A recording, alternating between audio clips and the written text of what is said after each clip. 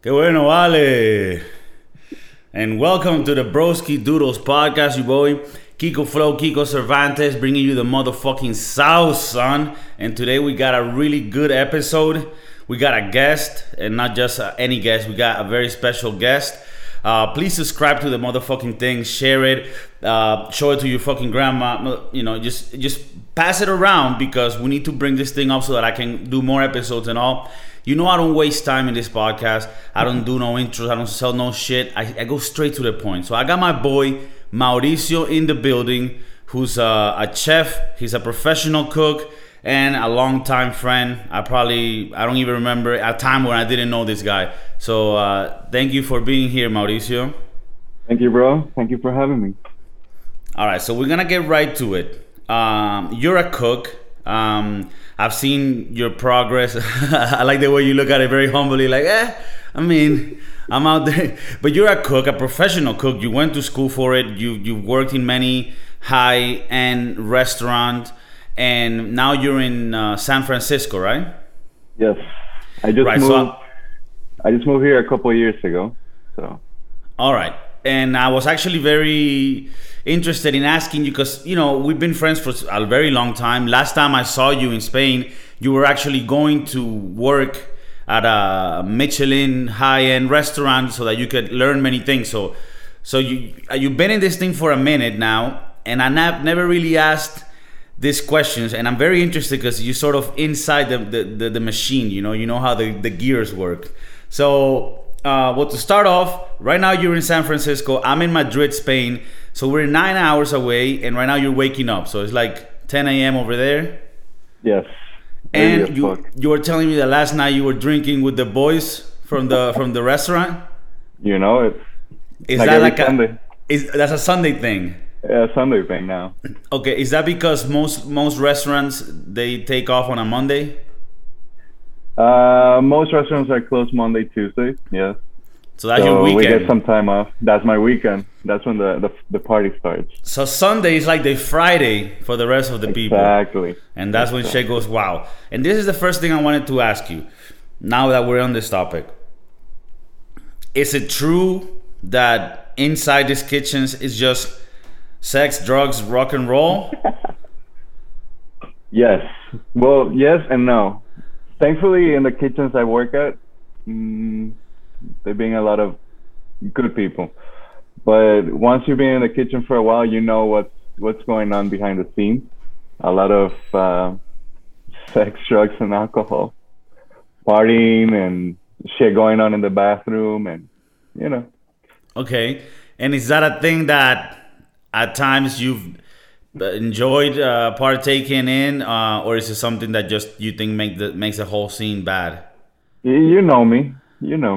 Right, but they don't know you. It's I've changed with the times. No, okay. I'm more settled down. I get a drink with the boys, with the coworkers. We relax, we talk, we settle down, and then we, maybe smoke a joint, maybe drink a beer or tequila, or a lot of Central Americans here, they drink a lot of tequila. So that's the thing, right? Like a lot of the kitchens, I mean, this is something that Anthony Bourdain has explained, and we'll talk about him in a bit, but that pretty much all kitchens, high-end kitchens, right, where all these fancy people go to, are run by Central America, pretty much. Salvadorians, Hondurans. The good thing about them is that they're hardworking and they're good people. So you treat them right, they give you the world. So you gotta go with them. They're your boys. And you being Venezuelan, you were raised in the U.S., but you're Venezuelan as a fucking arepa, and so like you kind of you fit in there because at the end of the day it's Latin people, but it's a little different, but you're able to connect, I guess. It's weird because when I moved to San Francisco, and I'm as you can see I'm white. I started in this job that I have now, and then the guys who work there, as soon as I spoke Spanish to them, they're like, "What the fuck is going on, dude? You're white as fuck, and you speak Spanish better than us." But yeah, I do relate to them. We have every cook in the kitchen has a day where they can prepare family meal for the staff, and Saturdays are my days. And I try to make it so, the other guys, the Latinos in the kitchen, they enjoy it. So I try to make a lot of tacos, a lot of Mexican food, and they enjoy it a lot, and they have fun, and it's great seeing these people eat their food, and it's humbling. I'm not gonna lie. And then my boss, she's white American, and she enjoys having a Latino because she uses me as a translator. Okay, so you're sort of like in between, because you were raised in Miami, so you have that whole the culture of the American, but then you also have this thing, this blood that comes, this culture, this fire, it's a song that comes with it. So I get that. And so would you say that it is true you do see sex, drugs, and rock and roll, but also you might be in a kitchen where you have a lot of people, they might have a drink and a joint, but that, have a good head on their shoulders and are like, take this shit seriously. Would you say that's more the case in high-end restaurants? Yes, definitely. A lot of people, a lot of people in San Francisco or California, they take their job serious. When I worked in Miami, people were coming and going. People were coming high, from weird things. And then, you would see them come to the kitchen high as fuck. And 10 minutes later, they just grab their shit and they leave. And you're in the, 5 or 10 minutes away from the shift starting or the kitchen opening. And you see them leaving, and it's hard, but, people here take their job seriously. They like it. They like what they do. They like, it's not just a job for the people who do it here. They like what they do, and it's fun. It's definitely a fun environment, just as long as it's safe, which all the kitchens I work at, it is safe. You don't see like needles and stuff like that, but people have a good head on their shoulder, like you said, and some people are high from weed during service, but they take out the food, and right. We can do 150 one night and it goes flawless. But we do 70 on a Wednesday, and it's not as flawless because people are more let go, or so you do think it might affect, like I was just about to say, like, oh, that's a point for marijuana, like you're saying, like they're high but they're killing it in the evening, but then you're telling me that what, like that's not the case, that sometimes. No, well, if it's weed, yeah, you see them eyes red, calm, they do their job. Sometimes you see other stuff and then people just lose it. But like I said, most of the people I encounter here, they're very good people. They know what they're doing. Because I remember you and me worked together at a pizzeria, and I remember being high when working there and really killing it with the pizzas, So, I mean, for me, it concentrates me, and I think that, everybody has their gauge, and so you will know how high you can be. But I would say that unless it's weed, anything else could like put you in a situation where you're not really gonna perform well, right? I mean, like I don't think, maybe drinking, you could have a couple beers, but even then, like, I guess you're tired, So I can't work and be high from weed or drunk. I can't coordinate. I'm also using a knife, so it's just for my sake. I don't like to do it. I've seen a lot of people, like my former sous chef. He was high over weed all the time, all the fucking time. But his job was consistent and it was good, and my boss liked him. My CDC liked him, and that was good. I mean, he busted out every night. But he was, I used to work at this pizzeria, the type that are like next to a Publix, that it's always like Primos or Joe, some shit like that, and the cook there, right? This wasn't like the high end cooks, with a head on their shoulders. No, this guy had no head in his shoulders, and I would go buy weed, and he would be like, "Can you get me cocaine and shit?" I'm like, "Fuck, I don't even know how you get that shit." But this guy one day straight up took like a tip of his pinky off, and he just fucking taped it, and he just kept going, and so He's a warrior. yeah, this guy, 13-hour shifts. It was crazy, but. Shifting off a bit on this, I remember last time I saw you, we were talking before, in the green room before we started, that last time we saw each other was in Spain. You were coming to do some sort of internship style thing on a Michelin restaurant in San Sebastian, the north Bilbao of Spain, where they have a lot of seafood. I want you to speak a bit on that as well. But you told me you're going to a Michelin star restaurant, and I'm a very, like, when I hear shit like that, I'm like, yo, fuck your Michelin stars, And I remember you telling me like, no, dog, you don't understand, this shit's worth it, like this type of food. So first thing is, I want you to explain what is a Michelin restaurant, where they come from, where it's based, how it's based, and then tell us the difference between the Michelin restaurant that you were in Europe, and I'm not sure if you're in a Michelin restaurant now, but at least you are in a high cuisine one in America. What's the main things that you see as different from how those kitchens run? Michelin it's something, because some people like it, some people don't. I like it. I enjoy it when I go out to eat. You like the system? Yes, because it says high standards. It says some sort of perfection, which not every kitchen has. It sets a different mentality for cooks and for the people who are going to go eat and enjoy the food. So for me, going to a Michelin star restaurant to practice or to do my internship there, it was nerve-wracking. It's different from what I had seen before I went. It's long hours. I did about 16 hours a day, so with about 1 hour break in between. It's different, but it makes you see product, it makes you see produce a different way.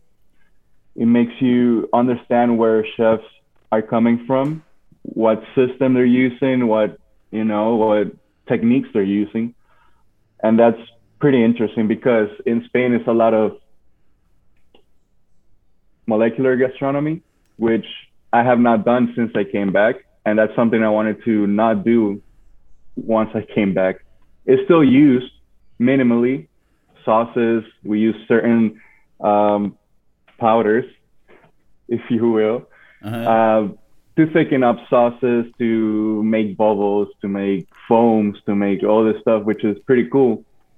But at the end of the day, it's not what makes the food great. It's aesthetically pleasing. It makes it look nice, look beautiful, but it's not the dish, Do you think it's a little bit like showy, like posh, like shut the fuck up, like give me the essence, don't give me the fucking little. Yes. Is there a bit of that in, like, here in Spain I go to like museums and you see art, and then I sometimes I see art and I'm like, yo, I really don't see what these people see in this shit. This is sucks. People just are praising this shit for no reason.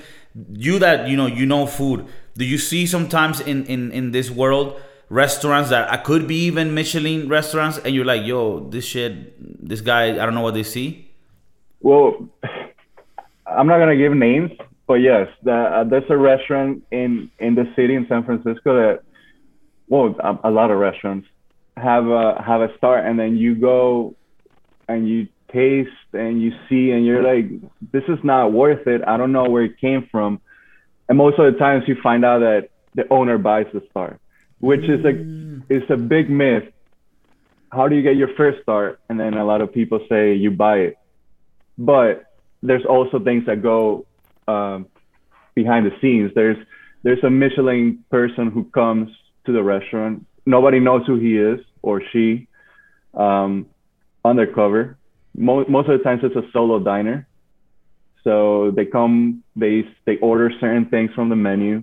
And if they see potential, then they go three, four, 5 times because they need to see if it's consistent, which it needs to be for at least a 1 star. Then the max you can get is three stars, and then to get that is a lot of work, a lot of consistency, a lot of much more than just Now, could the the little thing. restaurant that has this scout, right, coming in, like the restaurant is not like they entered into like some sort of competition type shit. Like this guy is just going to a place that's getting a lot of reviews, a lot of praise around the city.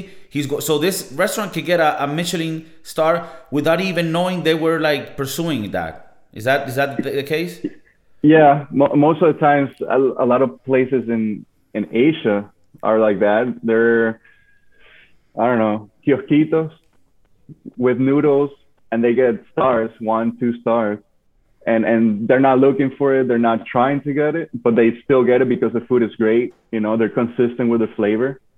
Um, but yeah, in the So that city, you shows you like it see. doesn't have to be like expensive stuff. It could be Oh, it could be some. other things. Yeah, yeah. It could be anywhere from $5 to a menu of 150 for a one Michelin star. Then you go into three Michelin star, it's 300, 350.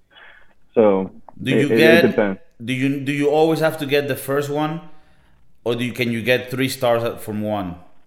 No, From you go first, second, and then you Okay, so third. it's like if you continue, and I guess there's other parameters, then you will continue to grow. All right, Yeah, and so you insinuated that in a way there could be some shenanigans at times in the background where some people yeah, might buy, there might be corruption and shit. So, but in your experience, we could say most of the time, if you go to a Michelin restaurant, you're getting your money's worth in quality, or at least it's a really good indicator of where you're going.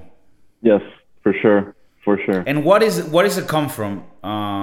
This Michelin, because for me, Michelin is like the fucking tire company. Is that linked to that? Yes, it actually started in France as a Michelin tire company, or so they made it as a road guy, uh, so people can see where to eat, what was worth, the going around the town, and what was worth seeing. But this started years ago, and then they refine it more and more each year, and it's So it sort of become more became of like a a. like a magazine where they just rated their restaurants, and then it just grew into what it is today, which is like they're the pretty much the Oscars when it comes to food. They dictate, and that's a lot of power. So that's why it's not far fetched to think of corruption being in there, because there's a lot of power behind that.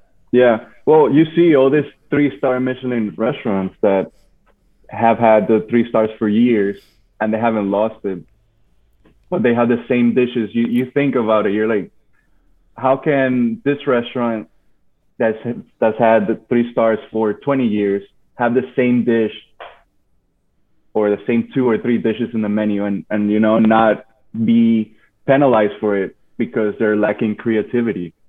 You see, So for example, you would say that if you have 1 star, it could be that you make great dishes and you keep it consistent, and that's you. But to go higher, you have to reinvent yourself constantly. Is that part of like, or it should? that Is it? that's part of the everyday cooking life in a Michelin star restaurant, because you need to be creative, come up with new things, come up with new pairings, new flavors, and yeah, I talked about it with other people that the restaurant I did my internship in Spain has the same first dish for 25 years. The only thing they switch is the plate, the dish where it sits. So, or they put foam here today, but in 6 months they just put like a sauce on top. Okay. So, So without but saying names, this could be an example of like you're maybe not really pulling your weight to be that high in the rankings. for Okay. sure. But this guy, or he's a restaurateur. He knows what he's doing. He has multiple restaurants, multiple Michelin stars. It's not like he doesn't know shit, so he's just going with the flow. But he actually knows. He's been around, so it's not like, oh, surprise. But that's why it surprises me that this guy who has been working and having, all these restaurants for years still has 3 stars, but some of his dishes are the same from 5 years ago. Okay. The restaurant that you were here in Spain, which is a Michelin star restaurant, you told me that it was like about 250 euros for the menu, which is, oh, it's more? Okay. 375 euros. 375. 375. Okay. And that includes like, it is a bunch of little plates, but obviously it brings minimal amount of foods. And I used to tell you like, yo, what, like, fuck that, like, and you told me like, no, like, it is really worth it. And how would you justify paying that? Like, what's your explanation? Because from what I understand, you think it is worth it. What, like, how would you sell it to somebody to try to, like, to me, right? To try to get me to spend that money on it? It's hard. It's hard. When I first started going out with my girlfriend, she wasn't into, the Michelin food and all this high food, and I had to teach her, what to look for or what I'm looking for. And what makes it great is, where the meat is coming from, where the milk is coming from. If the produce is, if you have an onion that actually comes from a good farm and not those implanted onions are, 10 pounds, just one onion. So it's those kind of things, the flavors, the experience as a whole. As soon as you walk into the door, how do they greet you? And how do they treat you from, I need to go to the restroom, and then there's a person who comes here and actually takes you to the restroom, opens the door for you. It's an experience. It's not just eating small bites, which I understand why people wouldn't like it, because you're paying 300 euros for, a meal, but they're small size. I think the small size helps because it concentrates the flavor. It makes it a punch. It makes it, I'm tasting this and this is like gonna blow my fucking brains off. Or sometimes you're like, okay, this is good, but could be better. How could I make it better? And at least in my mind, I come up with ways to try to make it better. If it's great, I try not to, because, once you work in the kitchen, you have to see every single detail. Is it worth it? I think it's worth it for sure. It also depends on your income. If you're able to spend 300 euros just for the dinner, just don't think about, drinks. That's another world. The pairing, wine pairing. Some people do, beer pairing or like tequila pairing. And then they fuck you on another 200 on that item. Oh, me and my girlfriend went to have dinner and we spent $1,000 on one Word? of This recently on a Michelin star one in LA, in San Francisco. In San Francisco, sí. Yeah. And what type of food was it? Explain to me what was the $1,000 meals. Okay, well, it's in total with the drinks and you also have the extras, like you can add truffles, you can add wagyu meat, you can add all this fancy stuff. It was worth it for sure. I would not, no me arrepiento para nada. It was the best meal I've had. And I don't know, like I said, it's experience, walking into the restaurant, it's how they treat you, it makes you feel special. And, when you fill out the form where you have to make the reservations, you tell them, if you're in the industry, you tell them, oh, I'm also a cook in the city. And yeah, it's small bites, but it was definitely worth it. Would I do it again? Yes, I would do it again. Yeah, okay. It's just sure. Like if you're able, okay, really. So you're saying if somebody's rich, like they should be doing this all the time. Oh, fuck yeah. Okay. If I was rich, first I wouldn't be in this house. Right. I would be close to you and eating in every single fucking restaurant I could in Spain, because, well, at the end of the day, Spain is one of the best, culinary capitals in the world. I wanted to ask you, because now, since we last saw each other a few years back, I'm more, I have a girlfriend that we've been together for a while now. So we're like, I don't want to call ourselves foodies, because I think that's like really stupid. It sounds stupid, but we like our restaurants, and now we have places that we can like bring people to, right? But I feel a little intimidated when you come to visit me. It's like I'm gonna take them to this place which I think has really good sushi or really good burgers, and it's a place where me and my girlfriend can spend 50, $60, or some Indian food that's 50, $60. But to me, I'm like, yo, this shit is amazing, right? Are you able to enjoy things like that? Like, for example, could you go have Taco Bell, Wendy's today and enjoy that shit, even though you have higher, your palate it has gone to different places where many people haven't? Bobby, the other day I went to a place where they sell tortas. Tortas are these Mexican sandwiches. They're like $10. Best fucking sandwich I've had in a while. So yes, I enjoy those things. Those are my favorite things, actually. Am I willing to pay $300 every week? No. Fuck no. Fuck no. She might. I won't. I go to Taco Bell. I go to Wendy's. Here we have In-N-Out, so that's great. Shake Shack, that's fucking great. Okay.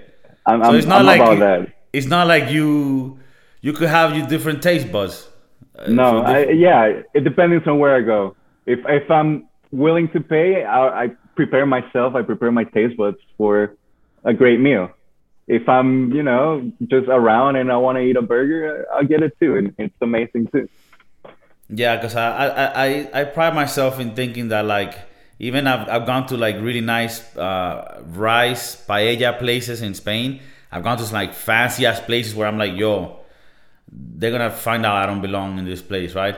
Like that type of places, and then I could go have some fucking little $2 hot dogs, Venezuelan style, like, and I guess, is that what would you say the magic of food is? Like, just even the simplest things could be amazing, like Italians, you have some Italian in you, right? If I'm not mistaken. A little bit.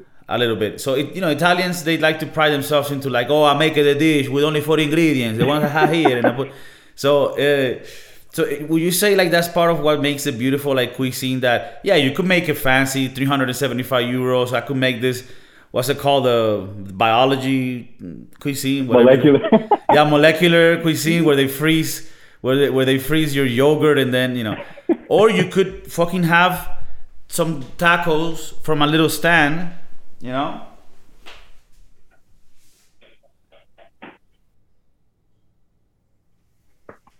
What do you think?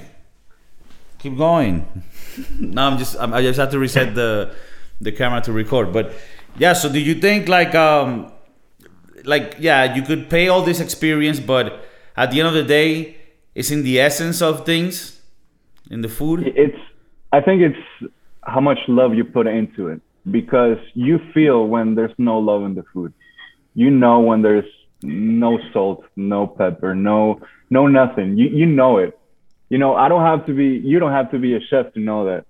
Because you can go to a restaurant, and have shitty food and spend $60 or $100 and not have a good time. That's where you're not having a good time. It's not worth it. But you don't have to be, fancy and being in a Michelin star restaurant to know that the food is made with love. I cook for my girlfriend, and she says it's the best food ever, but it's because I do it with love. I know who I'm cooking for. It's different when you cook for somebody who doesn't give a fuck, who doesn't appreciate, who can maybe just eat any shit and they're like, oh, this is fine. Well, not only the people who eat it, but the people you work with. I've had people who do not give a fuck about anything, and you taste it, it. For sure, it. And you don't need to be, like I said, a chef to see when the food is not made with love. That's why the nona's food is the best. The grandma's food is the best because they do it with love. They know what they're doing. Okay, I see, you've had some interaction with your significant other, your partner, your girlfriend. I do say it that way because in our podcast, we're very inclusive, and, whatever it is that you're into is fine. I'm assuming she's your girlfriend. What is the situation? What?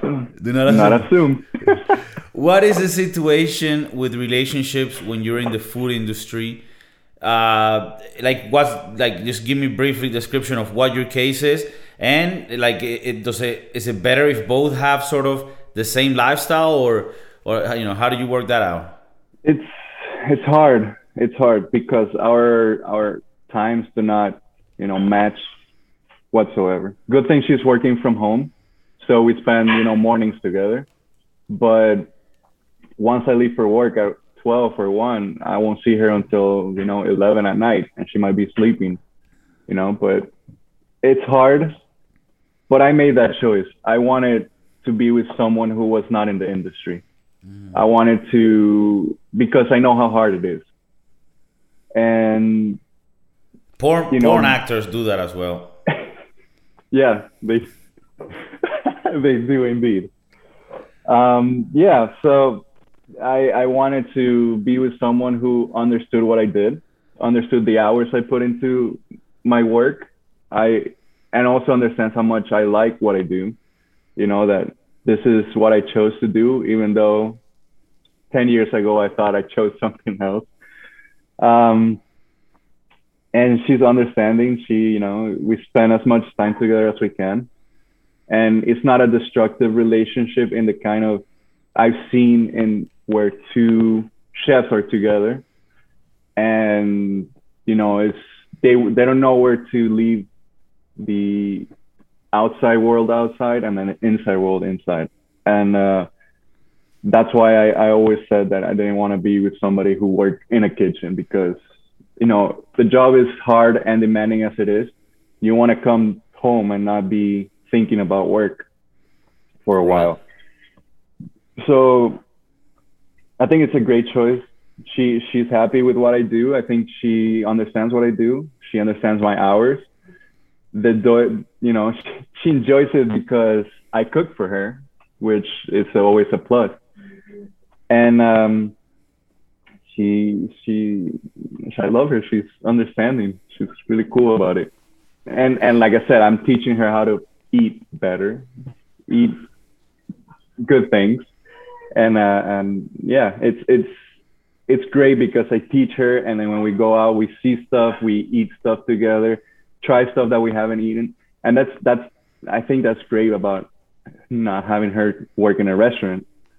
So isn't it crazy how and I'm experiencing this, especially once you start growing and being a little bit more financial stable, you can sort of start going to restaurants and like experiencing life. Because when we were broke, we didn't have the luxury to, just get some cheap ass shit, go to Little Caesars, and eat on the top of the car, So you start realizing like, fuck, man, like if I had more money, like I could just eat this shit because it's just such an amazing experience.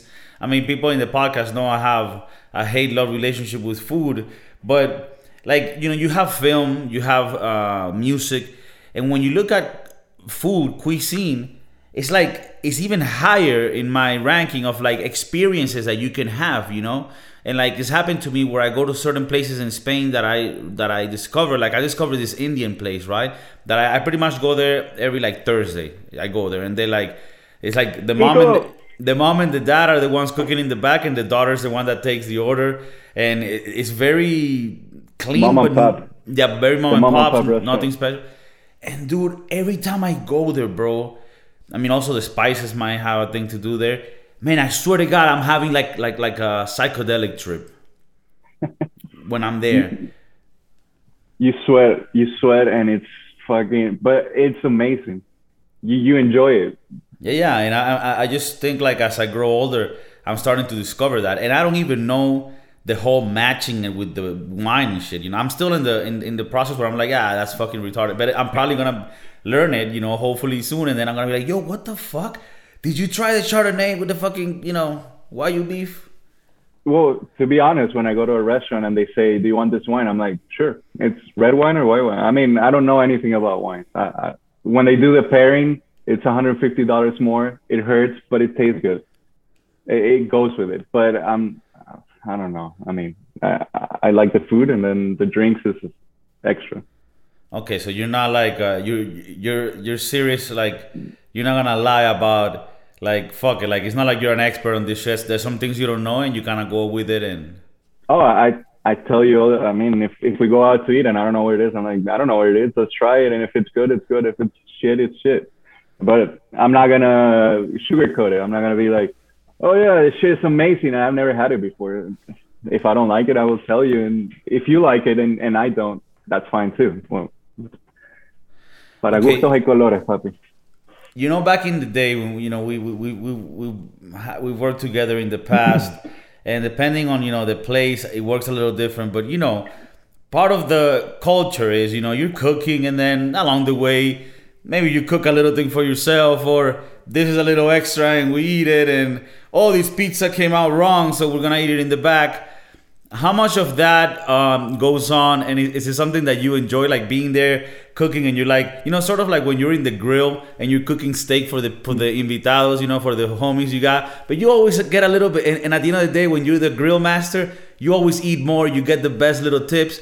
So how does that work on your day to day in the high cuisine, and even in experiences that you've had, in the last few years? It happens. It happens. Every Sunday we come home with a goodie bag, with a little cajita feliz. So a lot of things that are not gonna hold for the days that we're closed, like fish or certain meats. If the chef is okay with it, we take it home. When we're working, I'm tasting, but I'm not eating, which is two different things. I can taste a meat, but not enjoy it. I know it's well cooked. I know the sauce is good. I know everything that goes with it is good, but I'm not eating it, so it's not as enjoyable.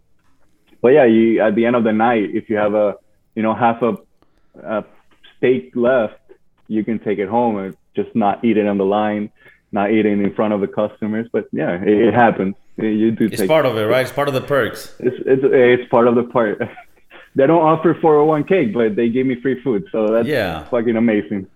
I mean, I worked in the food industry for a while when I was younger. Obviously, not in the high cuisine, more in the bottom of the pits. But it was some of the best times of my life.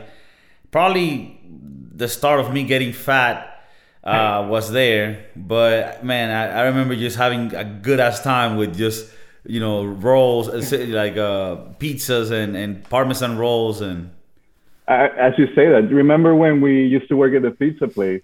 And we're like, oh, this is a fuck up. And we, at the end of the night, we have like 3 pizzas to take home just because we were hungry and we wanted to take some food home. That's what I just said that earlier. Like, I was like, this one got fucked up. Yeah, like me and Mauricio, we used to have a little code like, yo, do this sign or that sign, and that would mean that we're going to fuck up a pizza. And if you fuck up a pizza, you can send it to the client so it stays there. And eventually it's like, well, we can't let it, die, so we'll eat it.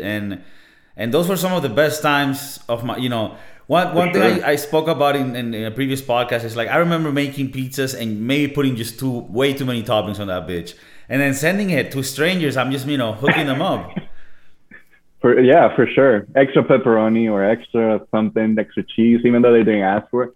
Yeah, I mean, if I were to work in a place like McDonald's, I would send extra nuggets for sure. People are hungry. People want to pay for it. People are high and they want to get some munchies. That's fine. Why not? There's 2 things you can't say no to people, which is water and food. I mean, those are necessities at the end of the day. Yeah, you're paying for the product, but at McDonald's or at a pizza place, you can add a couple extras and it's going to be fine. I mean, you are a man of God. I mean, I don't know if you're religious, but you're a good person.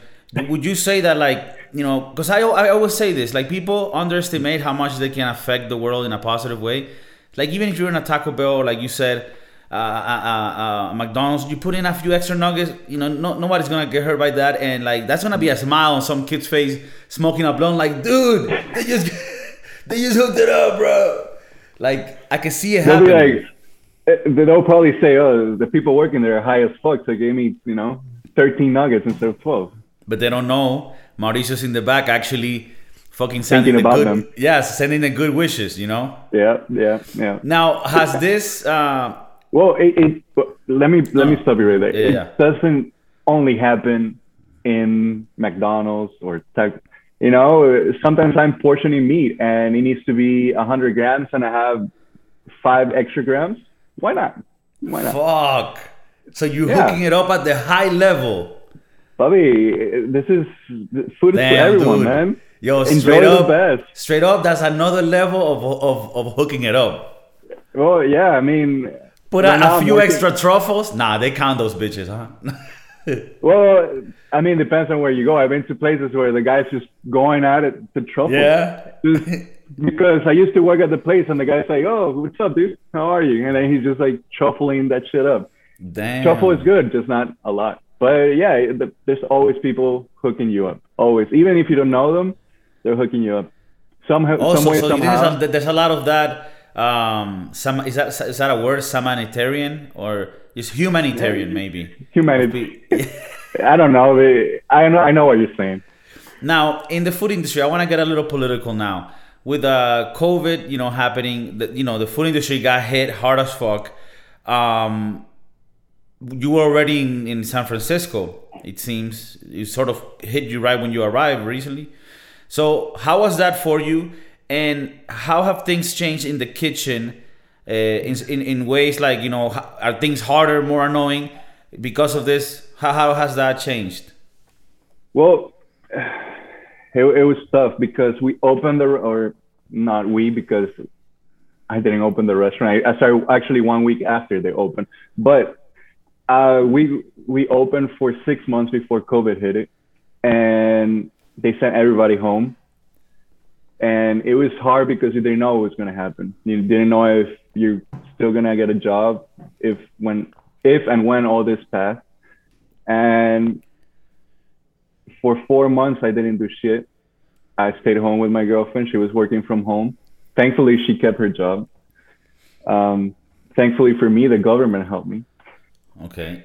Um, it was tough. Then, my boss called me. She's like, "Oh, I want you back. We're only doing takeout food." And I thought it was cool because we would go in at 11 in the morning, and then by 6 or 7 in the afternoon, we would be out. And it would be shitty because it would be in the middle of the day, so you didn't have enough time in the morning or enough time at night. But it was fun. It was a fun environment. Everybody was, using their masks, getting COVID tests every week or every 2 weeks. That was the annoying part. You had to go to a place to get a COVID test, wait for the results. Always a mask, always gloves. You couldn't, no, it's not like you do, but even though I've seen people double dip, but one tasting spoon for tasting and then you threw it out. And it was like that every day. Things started letting go, being less harsh. So we would still get COVID tests every week, but, we didn't have to wear masks for a while. But once we stopped wearing masks, we had a COVID outbreak at the restaurant. So thankfully I didn't get it, but some of the other people did. So we had to close for a week.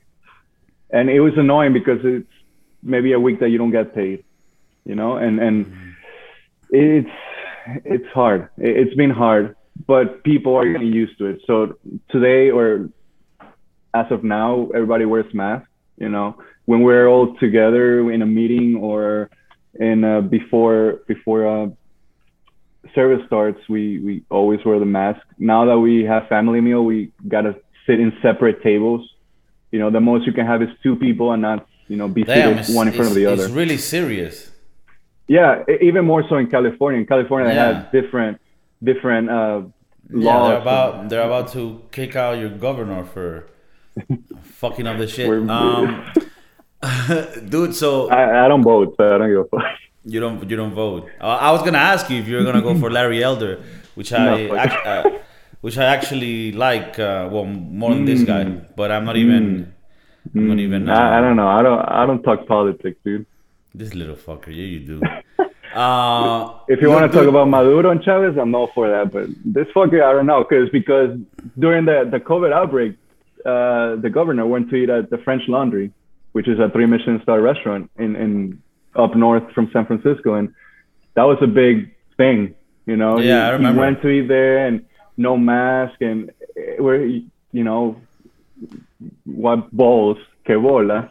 Yeah, he's a That hypocrite. you're He's a asking people hypocrite. to wear masks, and then you're the first asshole to go eat at a fucking restaurant, spend all this money, and not wear a mask and not have social distance.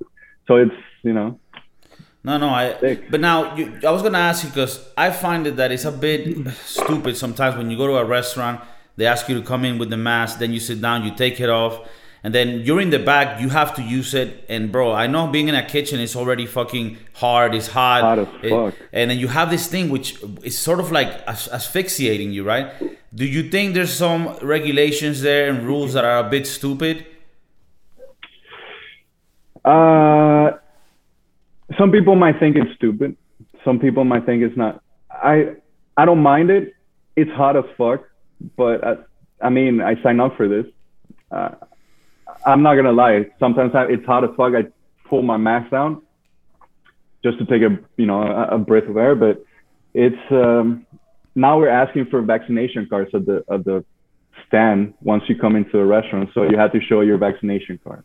Damn. I think it's good. I think people this way they show that they care a little bit.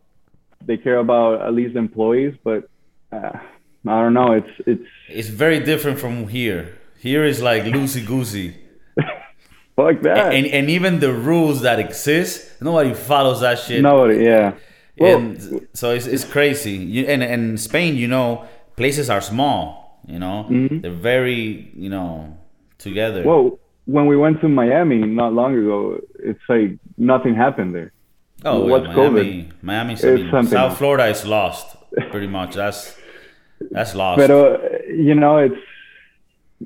I like what they're doing here. I think it's a safer route. That's why certain numbers are going down, if the numbers are true.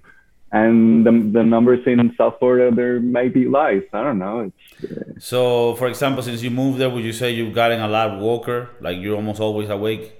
I'm always awake, but I'm not woke. Okay. I mean, there's certain things I don't understand. I'm not gonna go into it, but it's not that I'm against it. You can be whatever you want. Just I don't understand. And San Francisco is very open about that. About the LGBT community. Oh, okay, and yeah. what you want to be and all this stuff. Yeah. I mean, I don't want to get political, but it seems that sometimes they want to be tolerable for everything, and then they don't tolerate other people. Correct. I mean, you know me. I don't like to put tags or anything, but I'm more of like a liberal in the real sense of the word here in Europe. So pretty much everybody live their life, be who you want to be, and the government not get involved. That's how it should be. That's how I think about it. I wanted to touch on something interesting because people don't know. I mean, now you're a chef. You've been doing this for many years now, and you're an established person in that industry now. But back in the day, people wouldn't maybe think this. You wanted to be a sports writer, and you actually did some semesters with that, right? With journalism. So you're a bit of a writer, right? So are we maybe here seeing a possible Anthony Bourdain from Venezuela? Like, No. could we see you maybe being one of these influencers that can bring this crazy world of cuisine to the common man? No. If I get paid to travel and eat, yes. If I get paid to work, no. I mean, I would love to do something like that, but I mean, it's not my thing. I like what I do now. I'm not, unless I can marry. What do you do now? I'm a sous chef at a Thai restaurant. Thai, okay. Thai restaurant. And So explain. Yeah, go ahead. No, what is a sous chef? Because some people are here hearing me, and they might think like, oh, Kiko here now, he goes to a few little restaurants and now he knows the game. No, I actually don't know what is a sous chef. I'm thinking it's a French word because, those cunts seem to invent everything that has to do with food. Apparently everything's from France. Sous chef, second in command from head chef, chef de cuisine, however you want to call it. Right now, I'm in the process of being the second in command. So it's pretty cool. You get to oversee a lot of things. You get to, be on top of people, be be more demanding of people, and I've had all these restaurants or all these great restaurants I worked at, and I've learned everything or a little bit from here and from there, which I can definitely apply into somebody who's green, who just came out of culinary school or who just started cooking, and I can teach them ways to be efficient, easier, faster, or smarter. You don't only cook, with your hands. You cook with your head. You cook with your mouth. You cook with. I mean, it's a lot of things that go into it. And then certain people don't know that go into the kitchen because, oh, I cook at home. I can do it in a fucking restaurant, which, puppy, it's not true. Working in a restaurant, it's fucking hard.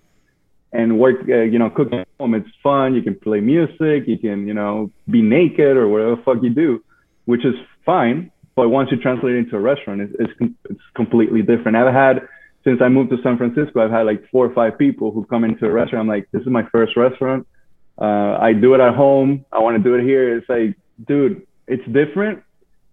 You're going to be standing 8 hours, and at home you can sit down, have a glass of wine or whiskey or whatever the fuck. And this is what you as a sous chef try to implement into people and teach them and guide them and be the little nanny, if you will, of the kitchen. Because the head chef has other shit too, paperwork, orders, which sometimes I do as well. So you have to oversee more of the cooks, more of the stations, everything's prepared right. Everybody's ready for service, because there's some fucker who it's, 5:25 and still frying some shit. He has to be ready at 5:30 because service starts at 5:30. So if he's in the shits or if he's in the weeds, I'll take care of whatever he needs. And then once service starts, I call the tickets and I send dishes to happy customers. So really, even though you're the second in command, you're actually more involved with the hand-to-hand combat, so to speak. Yes. You're the one that's maybe speaking to the other chefs more and making shit happen. Yes. I mean, me. Nothing against your head chef. I'm pretty sure. No, you know what? She's a boss. I've worked in this industry for 6 years now at high level places, and chefs are assholes. Chefs are, egocentrical and they only think about themselves. But this lady I'm working with, she's, my age. She knows a lot. She's been head chef at other restaurants. So she knows how to talk to people, and she's training me to be more vocal, more open, more, telling people that something is wrong instead of like me doing it myself and not telling which is a defect of mine. I should be, telling people, oh, you're doing this shit wrong. But, just, me, how I am, I'm a little quiet, and sometimes I just don't want to stir the pot, if you will. Right. So it comes so those positions now, more than the technical part of cooking and the knowledge of cooking, now comes with a managerial aspect of it, where you have to sometimes maybe be firm with people, and it might clash with your personality. But so it might be a challenge for you. But how are you getting along with it? Are you finding your own voice and way of reaching the people? Well, it's tough. It's tough because, like I said, I work with people who are assholes, who yell at you and embarrass you in front of everybody. And at the end of the day, you don't want to work for that. You don't want to work for somebody who's toxic and who wants to be a fucking dick and show your dick is bigger than everybody else's. No, that's not the point. At the end of the day, we're cooking. We're having fun doing what we do. So why would you be an asshole to this kid who, he's been cooking for a year and he doesn't know better? So I can come up to you and tell you next to you, hey, you're doing this wrong. Try to do it better. Or this is how we do it. Instead of like yelling from the other side of the restaurant, hey, you dickhead, you're doing this shit wrong. And then embarrassing you in front of your coworkers. I think that's the wrong way to take it. And yeah, you learn to be tough with people. But at the same time, you also need to be,